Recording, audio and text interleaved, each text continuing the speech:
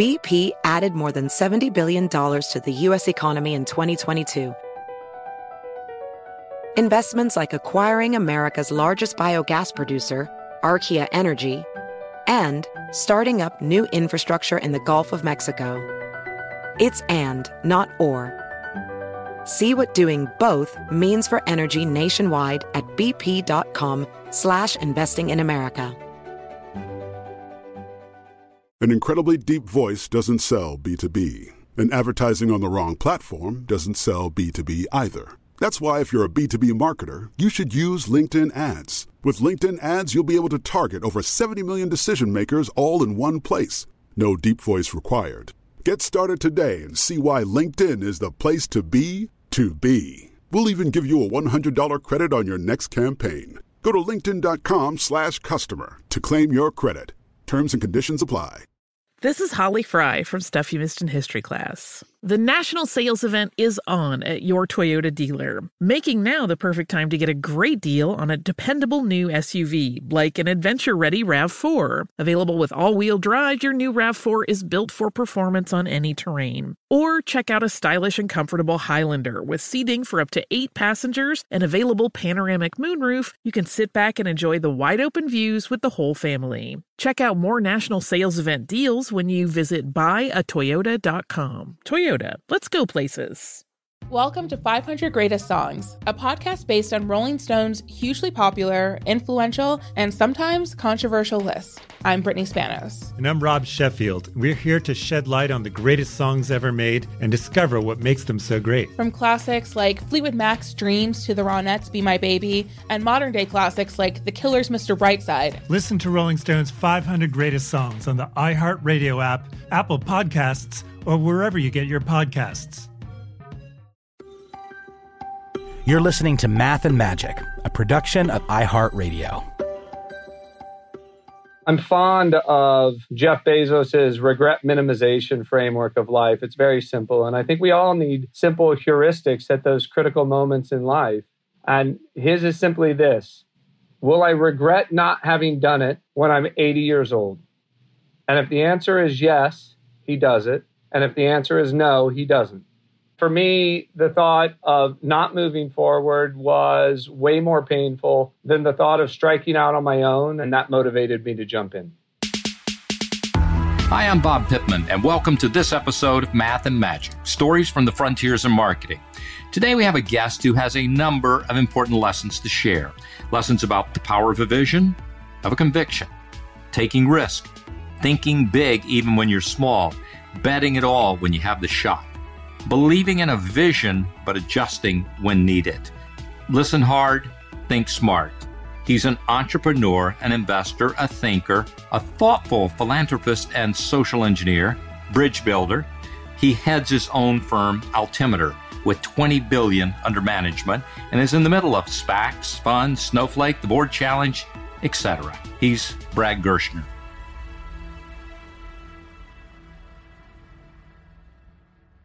Brad grew up in a small town in Indiana, smart kid in a small environment.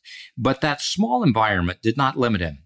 College, junior year at Oxford, law school, lawyer, Deputy Secretary of State of Indiana, then got off the government path and got his MBA from the Harvard Business School, one of the early folks at the now giant venture capital General Catalyst, and ran some companies, sold them, invested for others, and then started his own fund in one of the boldest and riskiest ways I've ever seen. He is wildly successful in business and gives that same time and attention and innovation to making our society and world better too. He's wildly curious, fun, a surfer, traveler, a good friend, an Enneagram 7, and even a board member at iHeart 2. Welcome, Brad. That's the best introduction I've ever had in my life, Bob. Thank you. We've got a lot to dig into today, but before we get started, I want to explore you in 60 seconds. Ready? Let's do it. Do you prefer Indiana or California? California. Boston or Silicon Valley? Silicon Valley. Facebook or TikTok? Facebook. Salty or sweet? Salty. IPO or SPAC? Altimeter. Coffee or tea? Coffee. Law school or business school? Business school. Boat or plane? Plane. Window or aisle? Aisle. Chocolate or vanilla? Chocolate. Cats or dogs? Dogs. Dollar or Bitcoin? Dollar. Rent or own? Rent. Apple pie or Apple computer? Apple computer. It's about to get harder. Childhood hero? Warren Buffett. Technology you can't live without? iPhone. Favorite app? Twitter. Most memorable place you've traveled to? Nepal. First job? Chief of staff to the founder of Forest River, which ultimately sold to Berkshire Hathaway. Preferred beverage? Vino. Favorite food? Fresh fish. Favorite city? New York. And the final question. What did you want to be when you were growing up? An entrepreneur. Okay, let's get started. To set the stage for how vision, conviction, and hard work are at the core of what you do, I want to go back to the founding of Altimeter. Although we weren't really close friends then, we were close enough that I saw the story. It's one of the most inspiring origin stories ever. So let me paint the picture a little bit. It was 2008. You had decided to leave a great role at Par Capital and strike out on your own. You had an impressive track record as an investor and had lined up some $250 million for your first fund. Then Lehman Brothers goes bankrupt, and all but $3 million of that $250 backs out. And clearly a $3 million fund is almost not a fund. You'll have to live on your savings. You'll have to sell everything you have. It'll be a struggle, and getting back to $250 million is almost impossible. At that moment, who knew if the world was coming to an end? And yet, here's the classic you. Even though you had a young family to support and you had a lot of high-paying jobs as other options, you started Altimeter anyway with just $3 million. Why on earth would you do that? Well, first, you were there, and I might not have done it without you. So thank you. I'm fond of Jeff Bezos's regret minimization framework of life. It's very, very simple. And I think we all need simple heuristics at those critical moments in life. And his is simply this: will I regret not having done it when I'm 80 years old? And if the answer is yes, he does it. And if the answer is no, he doesn't. And I would say I didn't know I was using that framework, but I was. And for me, the thought of not moving forward was way more painful than the thought of striking out on my own. And I suppose a little overconfidence and the fact that I had designed my life in a way that didn't require a lot of resource helped. But it was really that idea that if I didn't do this, I would regret it. And that motivated me to jump in. So what does this say about conviction and about a vision? Lots of people have visions of things, products that could improve the world, companies they might want to start, etc. The execution is difficult.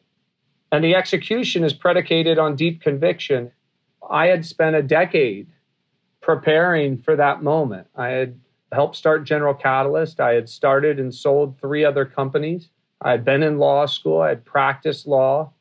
And as you mentioned, I'm curious. I'm a student of the game. We made our first trade on November 1st, 2008. And I had studied people who I had a lot of respect for. Seth Klarman at Baupost, who had started in the recession of 1981. Or Paul Reeder, my mentor from Par Capital, who had started with a similar amount of capital in 1991 in the S&L crisis, and his first investment was into an S&L. Or even you take somebody like Tiger Global and Chase, who started in 2000, right after the dot-com blow-up. So there was plenty of examples in my world of folks who started small during periods of duress, driven by deep conviction and their own capabilities. And so for me, it seems from the outside looking in like I was crazy, but it made perfect sense to me. What did your prism look like? How did it change after this collapse of Lehman Brothers? Because clearly you put the whole plan together before the collapse. Did you change the vision? Well, I have to say, I was scared. I had just gotten married 10 months earlier. I had just had my first child, Lincoln. We were renting a small basement apartment, which you remember, in Boston. Michelle believed in me, but was none too happy about the idea that I walked away from great paying jobs with this young family to do this. And I couldn't answer the question definitively as to how long this would last or whether the world really would end. I had set up a small advisory board, and I remember a couple of the people on that advisory board said, "You're crazy. Don't do this. Go back and get your job."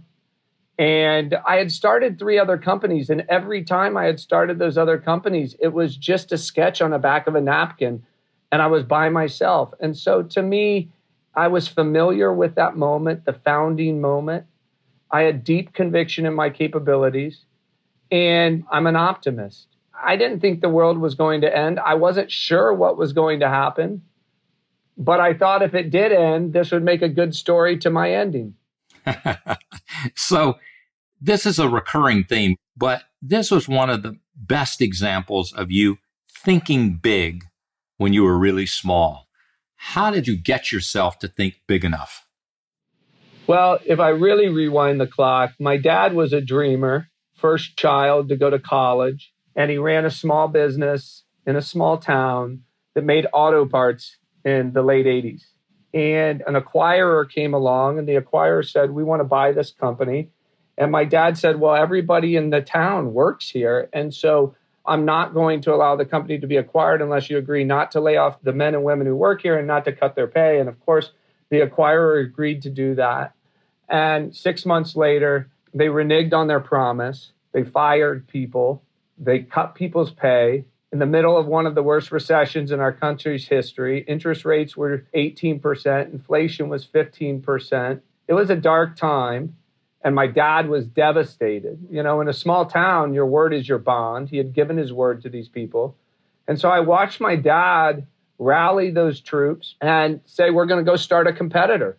And everybody followed him. And it was an insane thing for him to do. He was starting an auto parts business. There was not such a thing as venture capital. He borrowed money from the local town bank. He mortgaged our house, put the house up as collateral, the car up as collateral, everything as collateral. And in the middle of a recession, in the middle of those interest rates, and the Japanese gutting our car industry, and he tried to make it work. And he ultimately went bankrupt because the world conspired against him. But I watched that noble fight, and it was heroic. And I was, late elementary school, early middle school. And I thought to myself, someday I'm going to complete that journey. I went to law school because my grandfather said to us kids, "None of you are allowed to be entrepreneurs. You all have to be doctors or lawyers or architects." So I honored him. I went to law school, but I always knew in the back of my mind that I was fit to live out that dream. This really is an interesting theme, which I want to go through a bit. You've built everything you've got in very interesting ways, and we want to get into your insights, lessons, philosophies on everything from business to philanthropy and social action. But let's stick with the childhood era. You were born 1971, grew up in Syracuse, Indiana, 3 siblings. You talked a little bit about your dad, but can you paint the picture of that place and that time of the 70s and 80s, what it felt like and how that might have shaped you? Oh, it's a great question. The place, it's a town that was 3,000 people in the winter and 25,000 people in the summer. It's near the border with Michigan, and it has one of the most beautiful natural lakes in the country that I grew up near. And so families from Chicago and Indianapolis that were pretty wealthy would come to the lake in the summertime. In fact, Eli Lilly famously made the lake his summer retreat and had a giant estate there. So I had this window into this world of business and success that I wouldn't have naturally gotten from a small farm town in Indiana. My family had no money, but I never missed money. I thought I had everything. I grew up on the water and racing sailboats and skiing on a small icy hill in the winter times. And so there was never a sense that we didn't belong or we were lesser than. But to be clear, they were hard economic times. It was hard on my family. It was hard on my mother, who worked 2 jobs. But I was deeply observant of what was going on in the world because of this window of my dad's experience. So I was worried about the United States, right? Like most kids growing up at that point in time, you were worried about an actual war with the Soviet Union. I was worried economically for the country. And so the 80s for me, which was middle school through college, was just a transformational time. You were a smart kid, but how was that nurtured and developed in a small town like this picture you're painting? Well, first, I was the youngest of four. My oldest brother's 15 years older than me. I had really smart siblings. I had a grandfather on my father's side who was patriarch of the clan. You know, on his bookcase were physics textbooks and biology and texts on politics, and he was all self-studied. He couldn't afford to go to school. So study and conversation and debate, that was just part of our family. And nobody was taking it easy on the youngest kid around the table. And so I ended up a national debater and state debate champion. But I'll tell you, I got really lucky, Bob. The public schools in Indiana, the small rural public school, was pretty damn good. I had great teachers.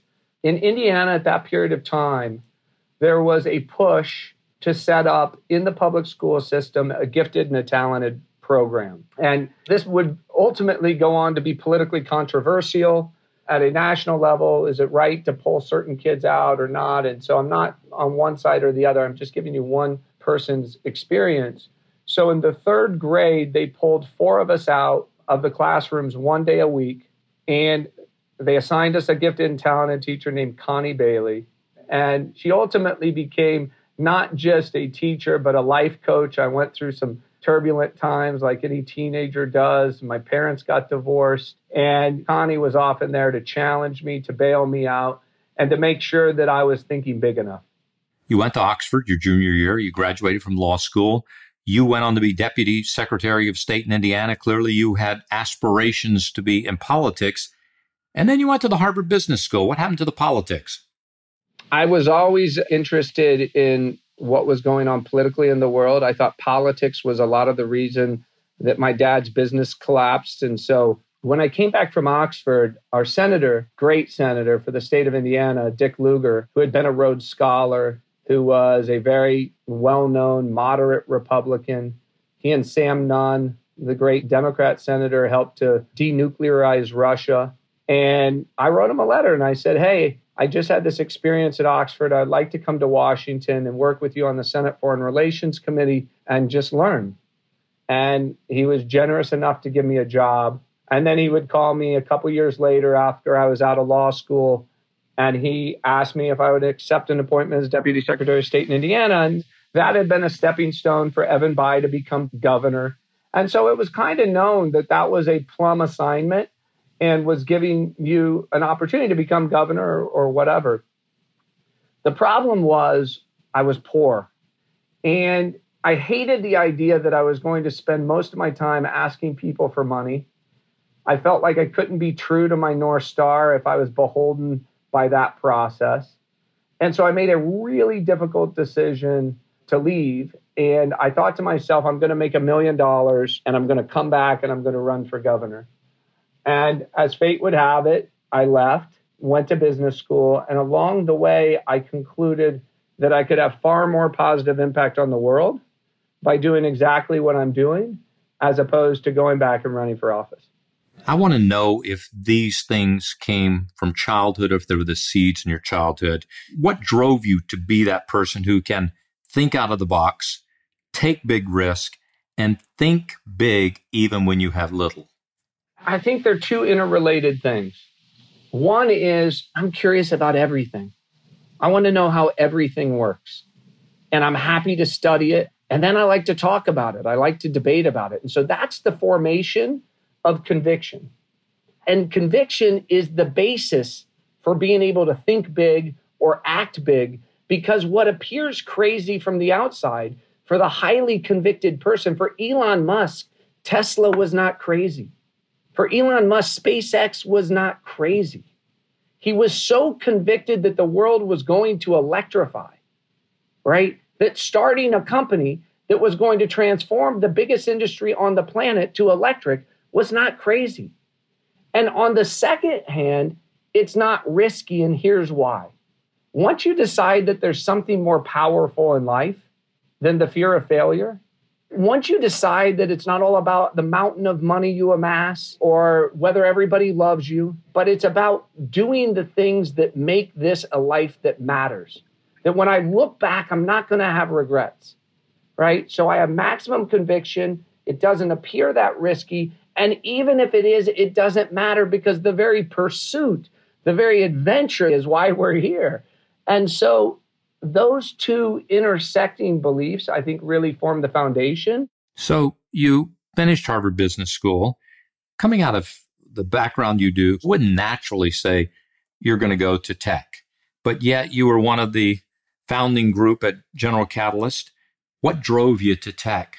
What was the path? In 1989, I had an AP English teacher named Joel Robbins. He was a great teacher, and I was so blessed with so many great teachers. But I remember Joel said that we had to write our high school papers using this service I had never heard of called CompuServe. And I got fascinated with this private computer network where I could communicate with others and I could discover other information. Well, fast forward, I go away to law school and I encountered the Netscape browser.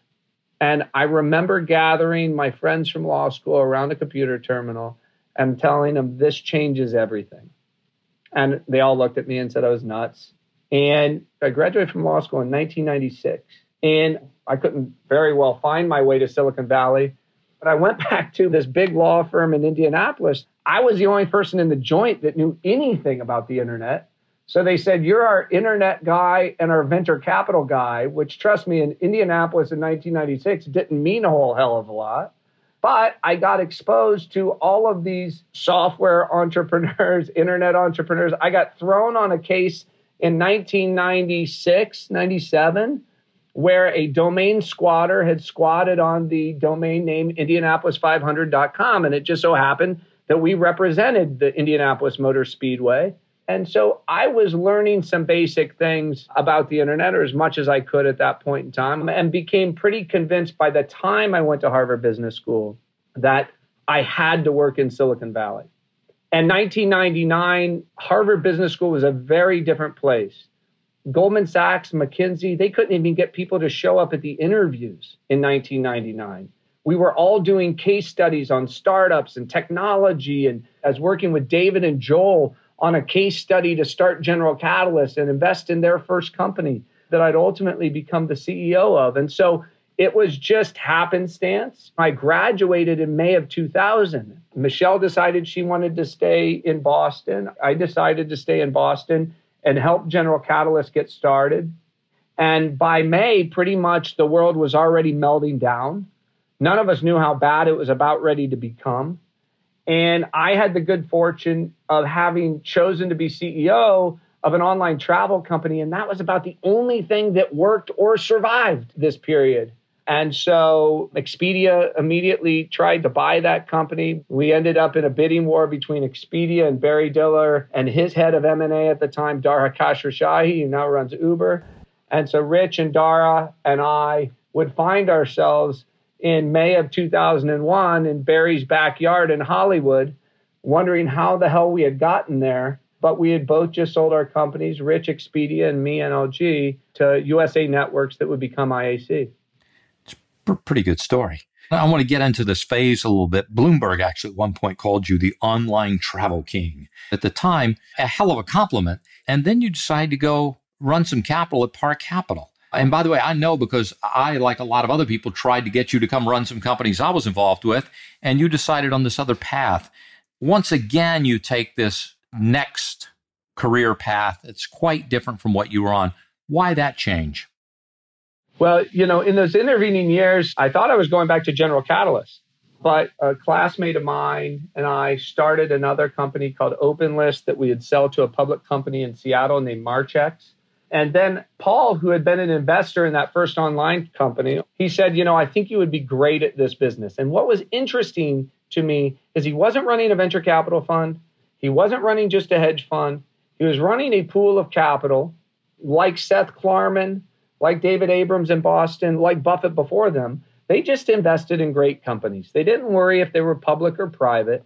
They sought them out. And I said to Paul, the thing is, I don't really know anything about running public money. I don't know how to build a hedge book. I don't know the sophistication of risk management. And Paul said, well, I can teach you all of that. And I said, well, I'll do it, but only on the deal that I work for free because you're a legend. I don't know if I'm going to bring you any value.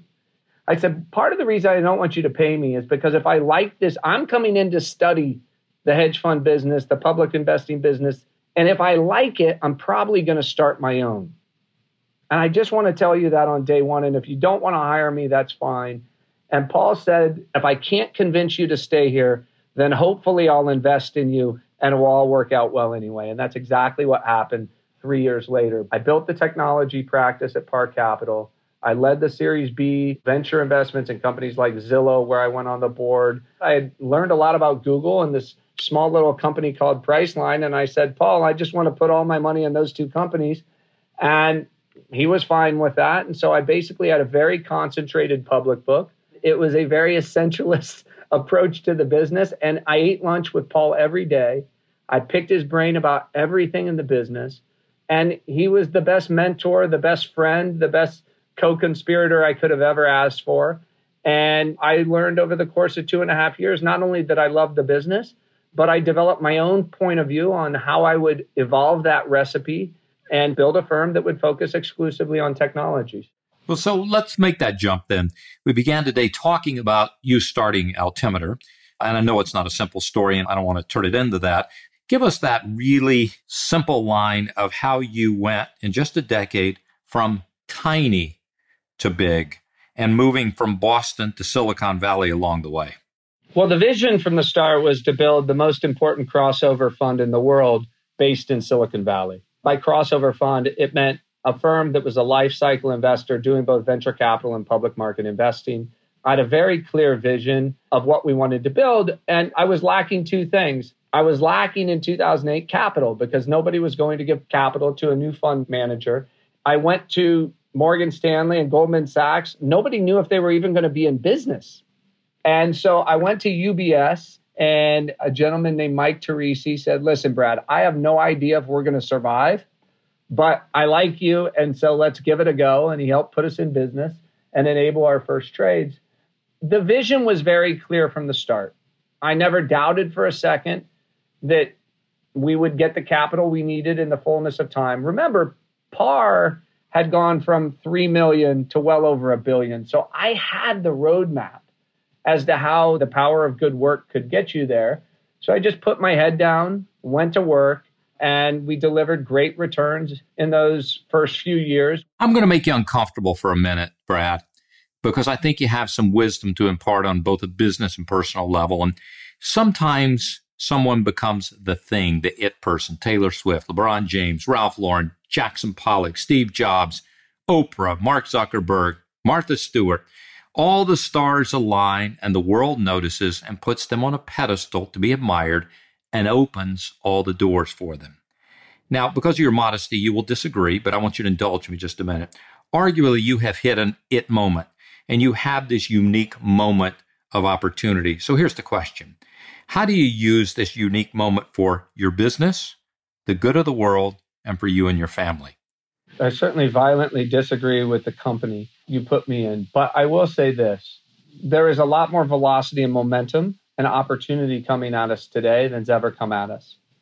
And when you set strategy or tactics in life, you have to decide what you're not going to do. And oftentimes that's a lot harder than thinking about the things you are going to do. And I think a lot of those folks that you mentioned, all the incremental opportunities that come their way that distract them, you do them, and it dilutes your own performance, your own success. And it's that dilution and distraction that then leads to unhappiness.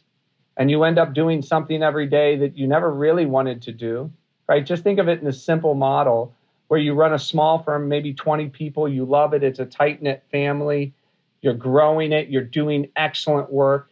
And then all of a sudden the guns come out and now your capital base goes up by 10x. You go from 20 people to 200 people. And now you spend your day managing people. You spend your day dealing with human resource issues, with politics, with all of that stuff, rather than doing what you actually love to do, which is meet with the world's best entrepreneurs and figure out how to help them on their growth journey. And so the way we've dealt with that is, first, we have a cultural North Star at Altimeter. It's the book Essentialism, The Art of Doing Less Better. It doesn't mean staying small.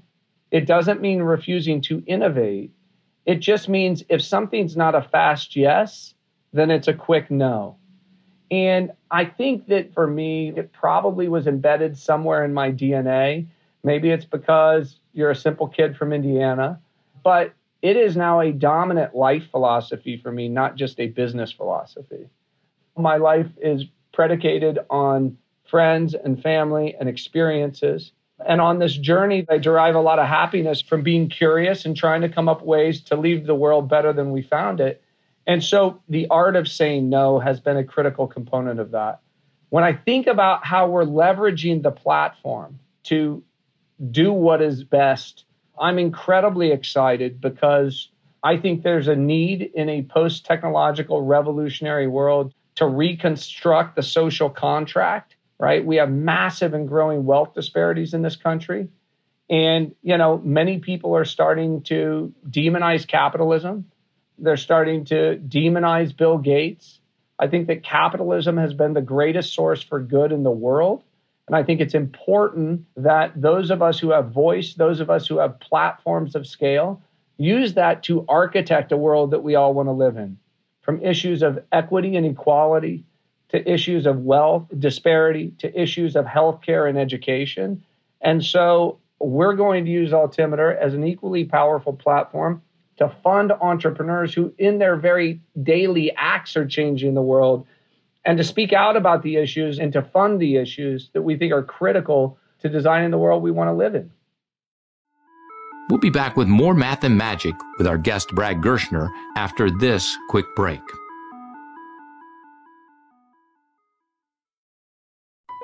BP added more than $70 billion to the U.S. economy last year by making investments from coast to coast.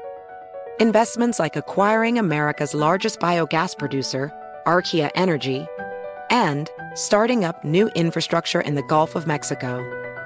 It's and, not or. See what doing both means for energy nationwide at bp.com/investing in America. As a person with a very deep voice, I'm hired all the time for advertising campaigns. But a deep voice doesn't sell B2B, and advertising on the wrong platform doesn't sell B2B either. That's why if you're a B2B marketer, you should use LinkedIn ads. LinkedIn has the targeting capabilities to help you reach the world's largest professional audience. That's right, over 70 million decision makers all in one place. All the big wigs and medium wigs, also small wigs who are on the path to becoming big wigs.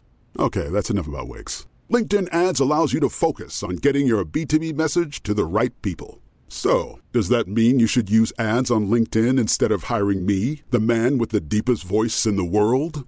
Yes. Yes, it does. Get started today and see why LinkedIn is the place to be to be. We'll even give you a $100 credit on your next campaign. Go to linkedin.com/customer to claim your credit. That's linkedin.com/customer. Terms and conditions apply. AI might be the most important new computer technology ever. It's storming every industry, and literally billions of dollars are being invested. So, buckle up. The problem is that AI needs a lot of speed and processing power. So, how do you compete without costs spiraling out of control? It's time to upgrade to the next generation of the cloud, Oracle Cloud Infrastructure, or OCI. OCI is a single platform for your infrastructure, database, application development, and AI needs.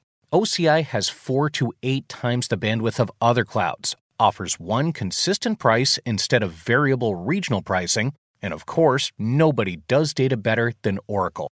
So now you can train your AI models at twice the speed and less than half the cost of other clouds. If you want to do more and spend less, like Uber, 8x8, and Databricks Mosaic, take a free test drive of OCI at oracle.com/strategic. That's oracle.com/strategic. oracle.com/strategic.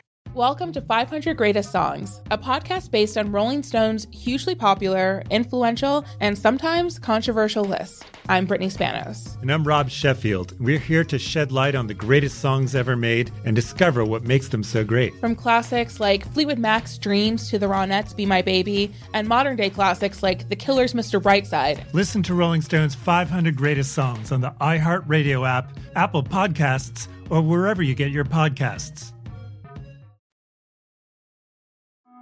Welcome back to Math and Magic. Let's hear more from my conversation with Brad Gerstner. So, you invest in businesses, you coach and advise execs, you build strategies for companies and investments. Let's get into some of your thinking. One of our folks here at iHeart had a view on corporate culture, really nice articulation, which we picked up and use company-wide now, is saying that corporate culture is the operating system for a company. If it doesn't work well, none of the programs under it will work well either. It's really the foundation. What do you think is essential to any successful corporate culture? And you've seen a lot of them. How do you build it? How do you get buy-in? How do you fix it if it's broken? Well, the number one thing I think is consistency. Taking the time to know that corporate culture is an operating system. And then lots of different operating systems can work, right? Google had an operating system based upon decentralization, 20% time, et cetera, which really is about empowerment and trusting the individual. But that required a recruiting culture that was the antithesis of command and control. But they made it work. There were probably command and control cultures that worked. Certainly works in the military. And so I don't endorse the idea that there's only a single operating system. But I think it's essential that you have one, that everybody in the organization knows that that culture and your mission and your values are lived every day, that they see them reinforced every day, and that they see the person or the people at the top living them, not just talking them, but living them. And I think if you do that, it leads to this really powerful catalytic effect. And so you have to empower the team to have an intellectual framework to be able to make those decisions in a way consistent with the corporate culture and values and mission without you in the room. So I think for us, there's not a single person in Altimeter's organization that wouldn't immediately say essentialism, wouldn't tell you what it means, and couldn't apply it in their daily exercise of their job. There also isn't a person in Altimeter's corporate culture that wouldn't tell you how important having positive social impact is as part of the fabric of our business. And you reinforce that in big ways and small, right? They know that I'm going to give most of my wealth away during my lifetime, and we challenge others to do it. They see what we're doing with the board challenge. They see what we're doing with Invest America. They see what we're doing with Lowest Highest, with Give Power, et cetera. So they see you living your principles. You're not just talking your principles. I'll just give you a small example. At the end of last year, we had a good year. And just as a surprise on Christmas Eve, I sent a Slack out to everybody in the organization. And I said, I would like for you all to give $10,000 away between now and the end of the year to any organization that is meaningful in your life in any way. Sit down with your family on Christmas Day, involve your kids, involve your spouse, and have a conversation. And then we'll get it funded. And the stories that came out of that, the conversations that it lit up around the family tables, the really meaningful things that people did that I would have never expected, organizations that I had never heard of. But it's reinforcing that corporate culture in a way that is, again, living it through action. So let's move from corporate culture to management. If management is about getting results through others, what are the qualities you see in managers who do that the best? You know, it's the job of the coach or of the CEO. The temptation is often to jump in and do it for people. But ultimately, you have to recruit excellence. You have to retain excellence. You have to expect excellence. And then you have to inspire excellence. And so when I'm talking to everybody, helping them understand the mission that we're on. And the mission's not just about making more money for our LPs, although all of that is important and those are all enablers. But the mission is enabling entrepreneurs to do something the world needs, whether you're funding Moderna that's developing vaccines or you're funding Zoom, which is developing a video-first infrastructure platform that connects families and relatives in the middle of a global pandemic. It's way more important. And so I think you have to set that vision. You have to inspire. And then, yes, one of the tough things, whether you're coaching an NBA team or whether you're coaching an investment firm, we make slow decisions on the B player, the B plus player, the B minus player.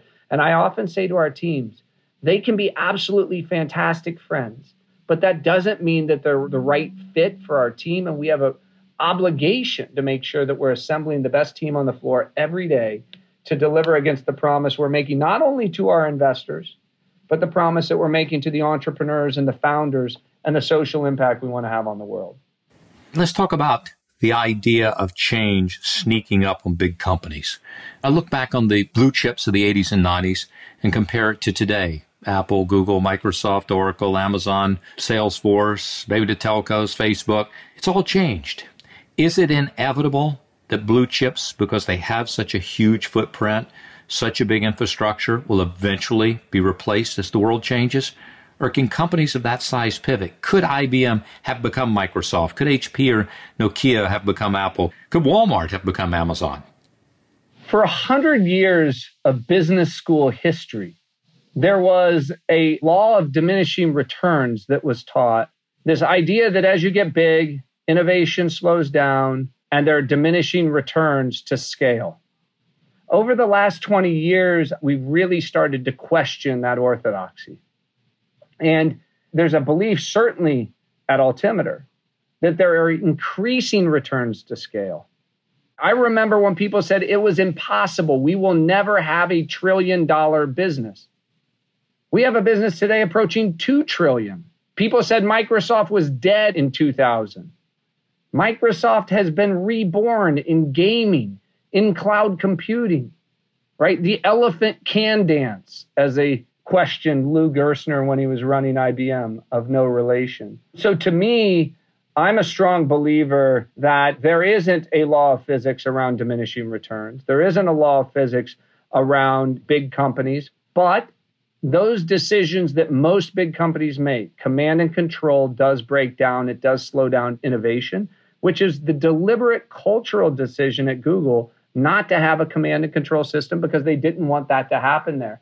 There are lots of ways to attack that problem, but I'm a believer that innovation can and does happen at scale. If you look at the percentage of the NASDAQ represented by the top 7 companies in the year 2010, and you look at that same percentage of the NASDAQ represented by the top 10 companies in 2020, I think it's gone up by 2x, which means the big companies took an increasing share of the pie, not a decreasing share of the pie, because Apple continued to innovate, because Google continued to innovate, because Amazon, rather than resting on its laurels and saying books are good enough, 2-week delivery is good enough, they said, no, we're going to deliver everything and we're going to get it there in hours. And along the way, we're going to transform all of computing from data centers and client server to a utility in the cloud. I don't think that innovation is only the domain of venture capital and small companies. So you've made a lot of money for you and others. You've come a long way from your economic circumstances in Indiana. But let's get into personal stuff. Does financial success have much to do with personal success? Well, you know the answer to that one. The truth is, Maslow's hierarchy, there is a basic level of safety and security we all need as a prerequisite to be happy. And that is economically linked. For some rich person to say, like they did when I was growing up, money doesn't matter, money matters. Because growing up in a house with a bankrupt dad and a mom working 2 jobs and losing the house and losing the car sucked. It caused stress, it caused drinking, it caused divorce. That's not a fun place to be. But once you get beyond that, you sure as the hell better figure out a definition of happiness that's not predicated on making the next dollar. Because the return on that incremental dollar as a contribution to happiness is really low. And so for me, I've kept life really simple. I've had a couple indulgences on things that are passions in my life. But the reality is I look to other sources for my happiness. I'm working as hard as I have ever worked. I have 3 siblings who are basically retired, and they ask me why I work. I say, because I can have maximum impact and I love what I do every day. And so the way in which it's changed our lives is I don't worry for myself or my family about basic needs. And I know if any friend in need, we can help. And that makes me feel terrific. But I also feel a deep, burning passion, desire, pressure, responsibility to make the most out of the privilege the universe has dropped on us. And that's not a burden on me. It excites me every day. But it means that, that really is the source of my happiness. It's not about going and buying yachts and spending the whole year on vacation and doing things like this. You're the founder of the Board Challenge. It's a movement to improve the representation of Black directors in corporate U.S. boardrooms by asking companies to pledge to appoint a Black director within the next year. That was done back in September. So where did the idea come from? How's it going? Well, we live in a household, and I give a lot of credit to Michelle, where issues of social justice matter a lot. We talk about issues and responsibility and privilege, et cetera, with the kids. And so, like so many other people, we saw the events of Black Lives Matter, the needless killing of far too many young Black men and women at the hands of police. And so we decided that we would join in a peaceful protest in Palo Alto, an inspiring day. The crowd was everybody in the community.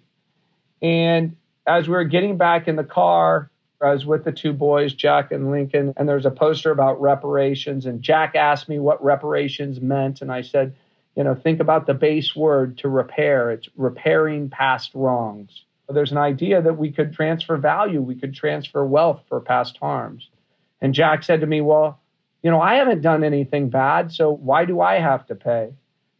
And his older brother, Lincoln, said, he's only 12, said, Jack, don't be so stupid. He said, there's 400 years of structural racism in this country. Somebody's got to pay. And I would have never dreamed I would have been talking to my kids this year about pandemics and viruses and vaccines and 400 years of structural racism. It seems like they're far too young to have those conversations, but we did. And then Lincoln turned to me in one of those moments and said, Dad, what are you going to do about this? And it just rattled in my head. And so, as you know, Bob, I had a simple idea. I was on a couple boards and said, well, maybe I should resign from those boards and ask those boards to replace me with a Black director. And then I talked to a good friend, Tony West. He encouraged me to think bigger. He said, you have voice, you have standing, you're an owner, you're an investor. What can you do? And so before we knew it, we had 40 people around the table and volunteers and CNBC who wanted to help us launch this. And today we have over 70 companies who took the pledge, from Salesforce to United Airlines, from Starbucks to Altimeter. And it's just incredible to see, right? This is not a talent problem. It's not a pipeline problem. It's a matter of priority. It's a matter of creativity. And the Board Challenge, while it's focused in its first year on a Black director, is about all diversity in the boardroom, right? We don't have enough Hispanics in the boardroom. We don't have enough women in the boardroom. You'll see this movement continuing to expand. The play we called in 2021, there are nearly 100 S&P 500 companies, 100 that don't have a Black director. In the year 2021, 100 out of 500 don't have a Black director. And so I'm going to CEOs across America, and I'm asking them to adopt 2 or 3 companies in the S&P 500 and help to close the gap. I think within a year, every S&P 500 company could have a Black director, and we will have totally eliminated that gap. That doesn't solve all the problems of racial inequities or inequality. It doesn't solve the wealth gap, but it is a step in the right direction. And I could turn to Lincoln, and when he said, what are you going to do about it? I said, this is what we're doing about it. You're a burner, and you're part of that Burning Man culture year-round. What does it do for you? What do you get out of it? Well, I have you to thank for introducing me to Burning Man well over a decade ago at this point. What I get out of it has very little resemblance to what most people think Burning Man is, right? Most people will talk about the raves, the parties, the late nights. Burning Man's a way of thinking. And there's a reason a lot of people in Silicon Valley ended up at Burning Man. There's a reason that Larry Page and Sergey Brin, the founders of Google, famously, one of the criteria in hiring Eric Schmidt is he had been to Burning Man, right? There are these principles of Burning Man that guide the conduct of Burning Man. The most important one to me, and it's one I've had to learn and one I really try to practice daily, is no judgment. I think judgmentalism is like one of the basest of human qualities. And it happens every day all around us. And part of the reason we're all judgmental is because it makes us feel better in our own insecurities. And so when we restrain ourselves from making judgment, we open our minds to the possible. And that gave rise to this incredible art installation, right? That's not coordinated from the top, but it's this beautiful bottoms-up creation of 75,000 person city in the middle of a desert with extraordinary art that reminds you, if this is possible, anything's possible. I'm sure that's one of the things that connects the dot between Elon's out at Burning Man, Elon taking people to Mars, right? Saving the planet through electrification. It requires the suspension of judgment. It requires the suspension of dogmas. It requires open-mindedness. And so for me, it's a profoundly important part of how I try to think and set my compass every day. I miss it desperately and hope that the community can be back out there in 2021. What advice would you give your 15-year-old self and your 25-year-old self if you could? I just give great gratitude in my heart that I have the time to learn every day. And I challenge myself to evolve into a better leader, a better human being, a better dad, a better friend. And so, of course, I would love to transport and give some of that wisdom to those younger selves. But, I don't spend a lot of time thinking about that. I spend most of my time thinking about how can I make the most of this extraordinary journey. We're all just stardust. We all suspend disbelief, right? We don't want to think about the fact that our days are finite, but the reality is they are. And so I want every one of them to be a full expression of the best version of myself. And I certainly have bad days, but it's what I aspire to. And with friends like you, Bob, the only thing I worry about is running out of time because we have so much left to do.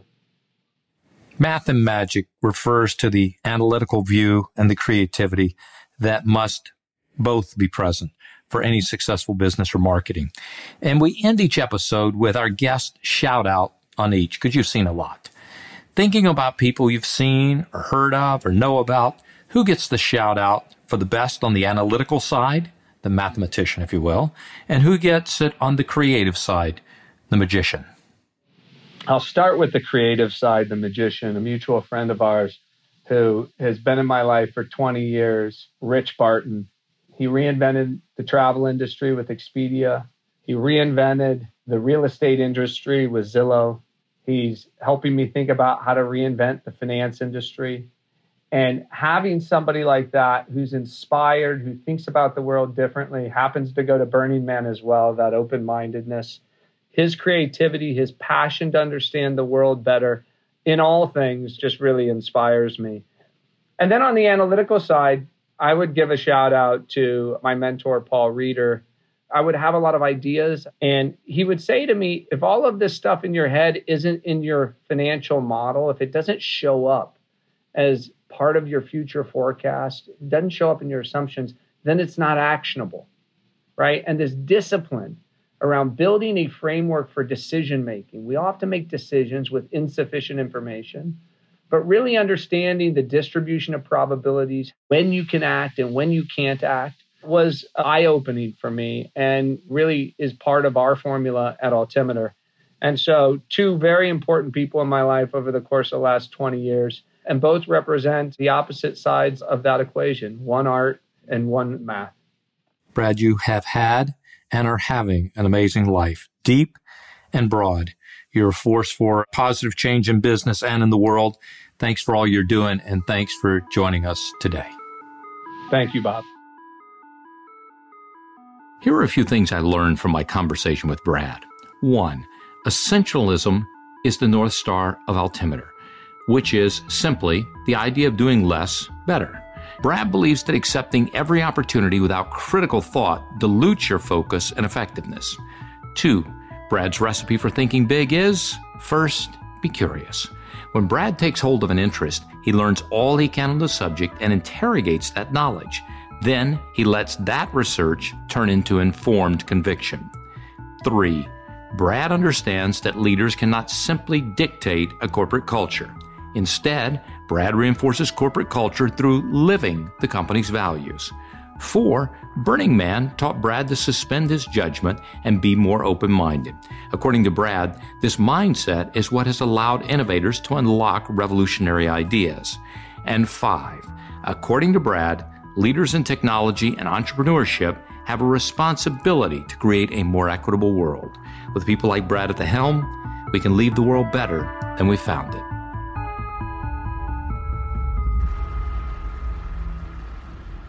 Thanks for listening. I'm Bob Pittman.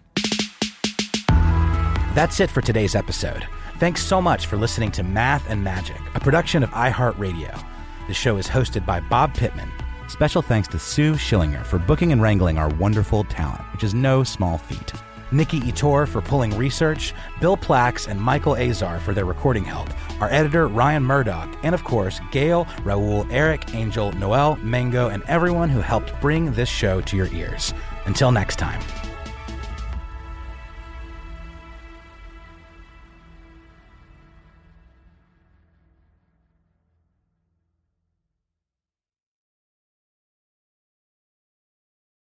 Does money stress you out? Let Facet flip your financial chaos into clarity. Finding Facet immediately put us at ease. Facet's innovative approach to financial planning ensures your money works as hard as you do, enabling members to experience the joys of having your finances in order. And that makes us Facet for life now, I guess.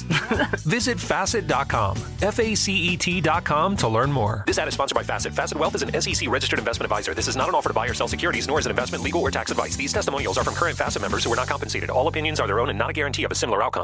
Welcome to 500 Greatest Songs, a podcast based on Rolling Stone's hugely popular, influential, and sometimes controversial list. I'm Brittany Spanos. And I'm Rob Sheffield. We're here to shed light on the greatest songs ever made and discover what makes them so great. From classics like Fleetwood Mac's Dreams to the Ronettes' Be My Baby, and modern-day classics like The Killer's Mr. Brightside. Listen to Rolling Stone's 500 Greatest Songs on the iHeartRadio app, Apple Podcasts, or wherever you get your podcasts. Hey, it's Malcolm Gladwell, host of Revisionist History. eBay Motors is here for the ride. Your elbow grease, fresh installs, and a whole lot of love transformed 100,000 miles and a body full of rust into a drive entirely its own. Brake kits, LED headlights, whatever you need, eBay Motors has it. And with eBay Guaranteed Fit, it's guaranteed to fit your ride the first time, every time, or your money back. Plus, at these prices, you're burning rubber, not cash. Keep your ride or die alive at ebaymotors.com. Eligible items only. Exclusions apply. There's plenty to celebrate in March and